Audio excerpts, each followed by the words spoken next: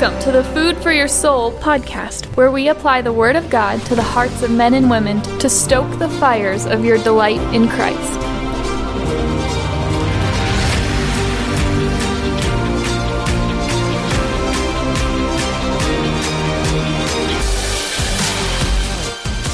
In Mark 15:34, Jesus cried out from the cross, my God, why have you forsaken me?" Did God actually forsake Jesus?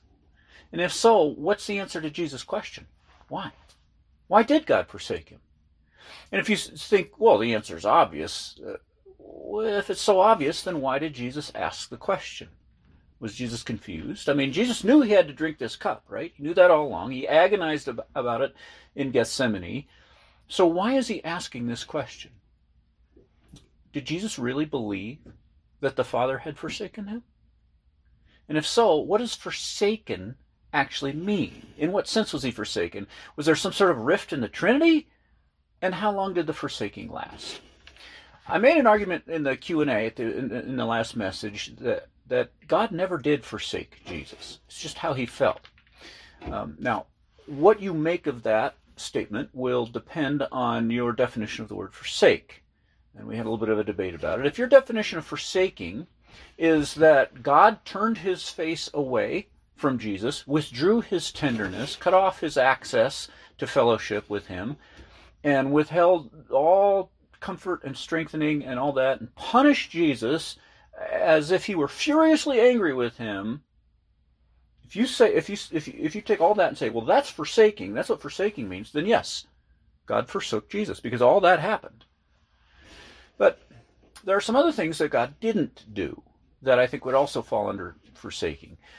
God did not abandon Jesus to the grave, right? In Acts 2:30, David, it says, Peter's preaching in the day of Pentecost, he says, David was a prophet, and he knew that God had promised that he would place one of his descendants on the throne, and he spoke of the resurrection of Christ, that he was not forsaken. Same word that Jesus used on the cross. He was not forsaken to the grave. So he wasn't forsaken in that sense, right?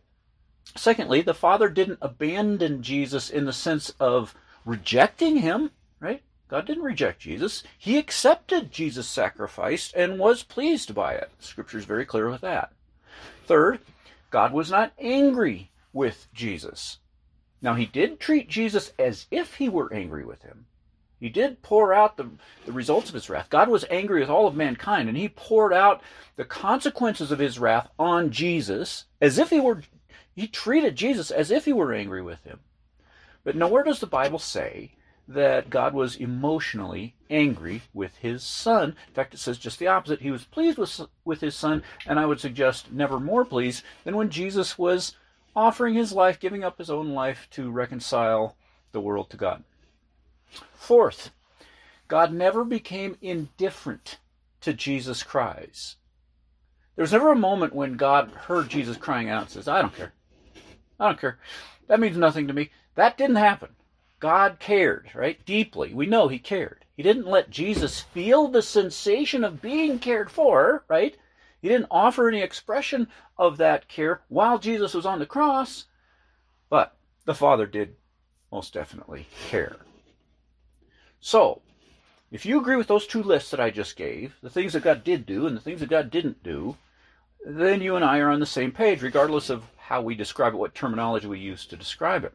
You might refer to all that as God temporarily forsook Jesus, and I might describe the exact same thing by saying, well, God never forsook him, he never abandoned him at all, but he did allow Jesus to feel abandoned or forsaken.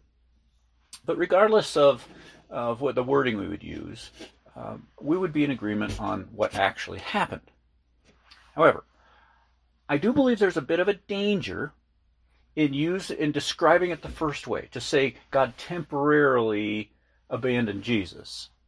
Here's why. To say God temporarily forsook Jesus might give the impression that whenever times are hard, that means God has abandoned you temporarily, and when things are smooth, God is back. That's how many interpreters interpret Psalm 22, which is what Jesus quoted in verse 1. He says, my God, why have you forsaken me?" Then in verse 23 of the same psalm, he says, You who fear the Lord, praise him, for he has not despised or disdained the suffering of his afflicted one. He has not hidden his face from him, but he has listened to his cry for help. And the interpreters see that and say, well, obviously, by verse 23, his problems had gone away, right? Verse 1, he's having a hard time. He cries out to God. God rescues him from that problem. The problem is gone, and now he praises God in verse 23 and says, finally you heard my prayer. Now you're back. But when God rescued the psalmist and answered his prayers, it doesn't say he unabandoned him. And there's nothing in the psalm, I think, that would lead us to think that way. First of all, because there's nothing that indicates the circumstances of the psalmist changed from section 1 of the psalm to section 2. Secondly, I think the argument fails because you can tell just from verse 1 of the psalm that the speaker doesn't really believe that God forsook him, because he calls him my God. And I got into this last time. He wouldn't be able to refer to God that way if God had really forsaken him. That's a very special way to address God. That implies you have a unique, special relationship with God. He has not abandoned you if you can call him my God. And beyond that, that whole way of looking at suffering contradicts what I believe the rest of the Bible teaches about how to interpret hardship. That way that those interpreters are interpreting Psalm 22, I think, is the same mistake that Job's friends made. They said, things aren't going well for you, Job? Obviously, God is mad at you. God has forsaken you. And then when he gets all his health back and his money back and everything comes back, now God is back on your side. He's unforsaken you. And those guys are rebuked by God for that philosophy. That philosophy is dead wrong. In 2 Corinthians 4, Paul speaks to this directly. In verse 8, he says, we are hard-pressed on every side, but not crushed, perplexed, but not in despair, persecuted, but not forsaken. Same word Jesus used on the cross. Not forsaken. Struck down, but not destroyed. So Paul was hard-pressed, perplexed, persecuted, and struck down. But even while all that was going on, still he was not forsaken or abandoned by God. It wasn't a temporary forsaking. The whole point of it was he was never forsaken, even while it was happening. In Philippians 4, did Paul say, do not be anxious about anything, but in everything pray for relief, and then after God brings the relief, then offer thanksgiving? No. He said, in everything, by prayer and petition, with thanksgiving, present your requests to God. You don't wait until after God responds to be thankful. You're already thankful for whatever God's going to do, whatever he's planning on doing before he does anything, and you're thankful for whatever he's accomplishing in the suffering that you're in the hardship that you're suffering. If you wait until after you get what you want from God to be thankful, then you're not living by faith. Right? You're living by sight. You're using God rather than trusting God. So it's wrong to assume that you're abandoned by God just because it feels like you've been abandoned. So when the psalmist shifts from groaning to praising, I don't think we should interpret that to mean, God must have changed his circumstances. So in Psalm 22, when he makes that shift, he says, my God, why have you forsaken me at the beginning? And then he shifts to praise God, because he's not forsaken me. What changed wasn't his circumstances. What changed was his perspective. He went from focusing on how he felt to focusing on what he knew. He felt forsaken, but in his mind he knew that he was not forsaken. Now, there would be some people who come back and say, well, maybe that was true for David when he wrote the Psalm 22. But the situation for Jesus on the cross, that's different. That's different. He really was forsaken. David wasn't forsaken, but Jesus on the cross, he was. That's different. But if that's the case, wouldn't it be incredibly misleading for Jesus to quote Psalm 22 if he meant something totally different from what David meant when he wrote it? Why mislead people by quoting David and meaning something else? Now, some of the commentators argue that Jesus only quoted verse 1 of that psalm on purpose. Therefore, he didn't have the rest of the psalm in mind. They say the only part of the psalm that Jesus had in mind is verse 1 or section 1. about God abandoning him, but not to the rest of the psalm, because they say if we include the rest of the psalm, that would diminish Jesus' suffering, because section 2 of the psalm and section 3, those are triumphant, upbeat sections of the psalm, and we can't have that in Jesus' mind and on the cross, because that would diminish his suffering. I strongly disagree with that argument. Our job is not to interpret everything in the way that would mean the maximum possible suffering for Jesus on the cross. Our job is just to be honest with whatever the text says, and let God worry about whether Jesus suffered enough or how much Jesus suffered.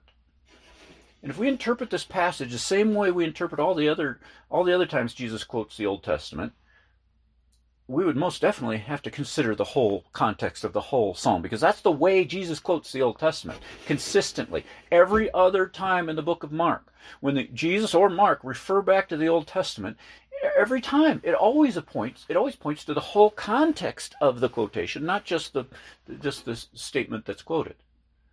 So if Jesus quoted a verse out of context here and meant it in some different way, that would be extremely out of character for both Jesus and for Mark. Jesus suffered plenty, all right? We don't have to try to make it more than what it says. It's not a problem for us to think that Jesus did draw some comfort from God's promises, and there were thoughts of victory in his mind.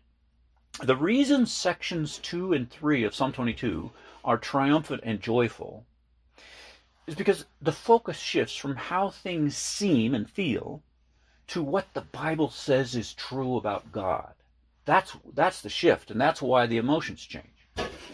For Jesus to shift his attention from his suffering to the Father's love for him and Father's promises of resurrection and future glory, that doesn't diminish the sacrifice Jesus made on the cross any more than it would diminish it when the writer of Hebrews says, for the joy set before him, he endured the cross. If Jesus couldn't draw comfort from counting on God's promises and looking forward to his deliverance, why would he call us to do that? If he didn't even do it, why would he expect us to do it? And beyond that, we need to remember that Jesus' quotation of verse 1 isn't the only reference in the Gospels, the crucifixion account, to Psalm 22. There are multiple allusions to Psalm 22.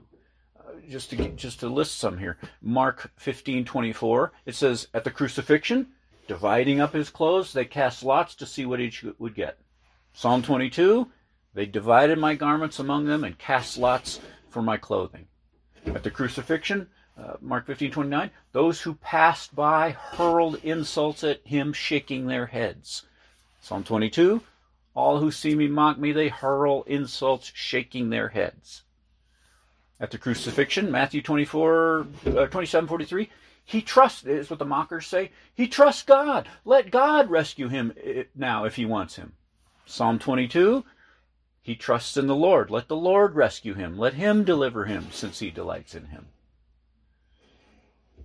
And not only do you have those references, but just the descriptions in Psalm 22 of the physical suffering seem to be a better description of Jesus on the cross than anything that ever happened to David. There's even a reference in Psalm 22:16 about his hands and feet being pierced. Now, it's possible to translate that pinned instead of pierced, and you can't be 100% sure, but still, it sounds like what happened to Jesus. And the book of Hebrews connects section 2, the triumphant section 2, praise part of Psalm 22 to Jesus. Thank you for listening. We pray these principles from the Word of God are helping you find the peace of God as you draw nearer to the God of peace. Please remember to pray for this ministry, and remember that we're a crowd-funded ministry, so every gift helps. Just go to treasuringgod.com. Until next time, rejoice in the Lord always, and set your mind on things above, where Christ is seated at the right hand of God. God abandoned Jesus on the cross. And it's what the mockers say. That's what the mockers were doing. So in Psalm 22:8, it says, he trusts in the Lord. Let the Lord rescue him. Let him deliver him, since he delights in him. And that's exactly what the mockers said at the cross. In Matthew 27:43, he trusts in God. Let God rescue him now if he wants to save him. So what they're saying is, Jesus, the reason God isn't rescuing you right now off of the cross is because God has abandoned you. God has rejected you. That's what the mockers are saying. Are we going to say, oh yeah, the mockers are right? No, they weren't right. And in Acts 2, Peter states that emphatically, uses the fact of the resurrection to prove that those mockers were wrong, that God never did forsake Jesus. The accusation wasn't true. God had not rejected Jesus, and we find out whom God really rejected and whom God accepted by when God raises Jesus from the dead, but the mockers are slaughtered in 70 AD.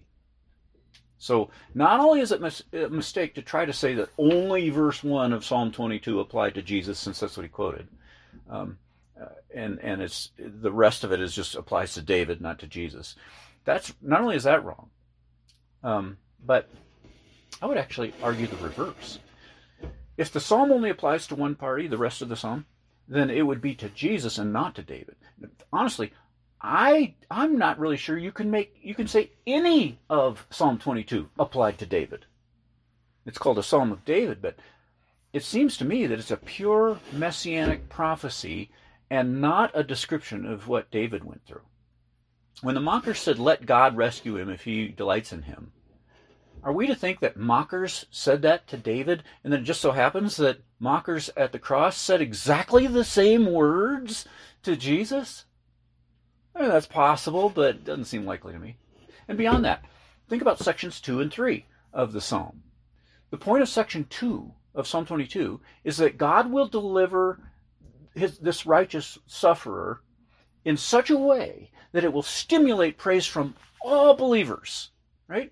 The congregation, you who fear the Lord, all you descendants of Israel, the great assembly, those who fear you, those who seek the Lord. That's all in section 2. It's all believers will praise because of the way this one man is delivered.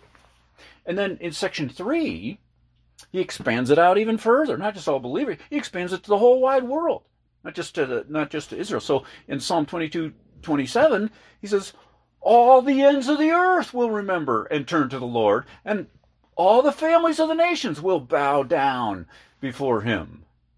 That's way beyond David. Nothing like that ever happened with David. And this is why it's so important that we don't just think Jesus is referring only to verse 1 in Psalm 22. This is why the Holy Spirit inspired the gospel writers to allude to various different parts of Psalm 22 over and over when they describe the crucifixion. And this is why the Holy Spirit, in his foreknowledge, even included some of the exact language of the mockers at the cross back in Psalm 22. And this is why, just in case we missed all of those hints, Jesus just comes right out and quotes Psalm 22. He wants us to interpret the cross in the light of Psalm 22. Psalm 22 is the key to understanding the cross. So when Jesus cried out, my God, why have you forsaken me?" He was expressing how he felt. But he is also doing something else. He's also telling us, I'm the fulfillment of Psalm 22. What's happening up here on the cross is the fulfillment of Psalm 22. So go back to Psalm 22 and take a look, and you'll understand what I'm doing up here. That's what Jesus was saying. I'm the one who will cry out to God, and God will rescue me in such a way that to cause all believers and brothers to shout praises, and people all over the whole wide world for centuries to come in the future will turn to God and bow the knee and serve him. That's what's happening up here on the cross. That's what Jesus was indicating to us by quoting that psalm. He's saying, it may look to you like I'm being forsaken by God. It definitely feels that way to me. But the truth is, I know I am not forsaken. God will rescue me in a way that will bring salvation to the ends of the earth and for generations to come. That's what Psalm 22 teaches. That's what Jesus was pointing us to. And that's exactly what happened, right? And that was the point that Peter was making on the day of Pentecost in Acts 2 when he preached to those very people who were at the cross who murdered Jesus. In Acts 2:30, he said, David was a prophet and knew that what God had promised, that he would place one of his descendants on the throne. He spoke of the resurrection of Christ, that he was not forsaken. God has raised this Jesus to life, and we are all witnesses of that fact. Exalted to the right hand of God. Therefore, let all Israel be assured of this. God has made this Jesus, whom you crucified, both Lord and Christ. And when the people heard this, they were cut to the heart and said to Peter and to the other apostles, brothers, what shall we do? There's the promise. When they said that, there's the promise of the ends of the earth turning to God. Remember, this is people from all over the ends of the earth there in Acts 2. And now you have people from all over the ends of the earth turning to God because of the way Jesus died. It's all starting to be fulfilled right there in Acts 2. Peter doesn't mention Psalm 22 in that sermon, but what he said was a perfect description of the fulfillment of Psalm 22. On the cross, it looked and felt to Jesus like he was being forsaken by God. But God heard Jesus cry. He didn't close his ears. He listened to Jesus cry. He did rescue him from the grave, and he did so in a way that brought salvation to the whole world for generations to come. Thank you for listening. We pray these principles from the Word of God are helping you find the peace of God as you draw nearer to the God of peace. Please remember to pray for this ministry, and remember that we're a crowd-funded ministry, so every gift helps. Just go to treasuringgod.com. Until next time, rejoice in the Lord always, and set your mind on things above, where Christ is seated at the right hand of God.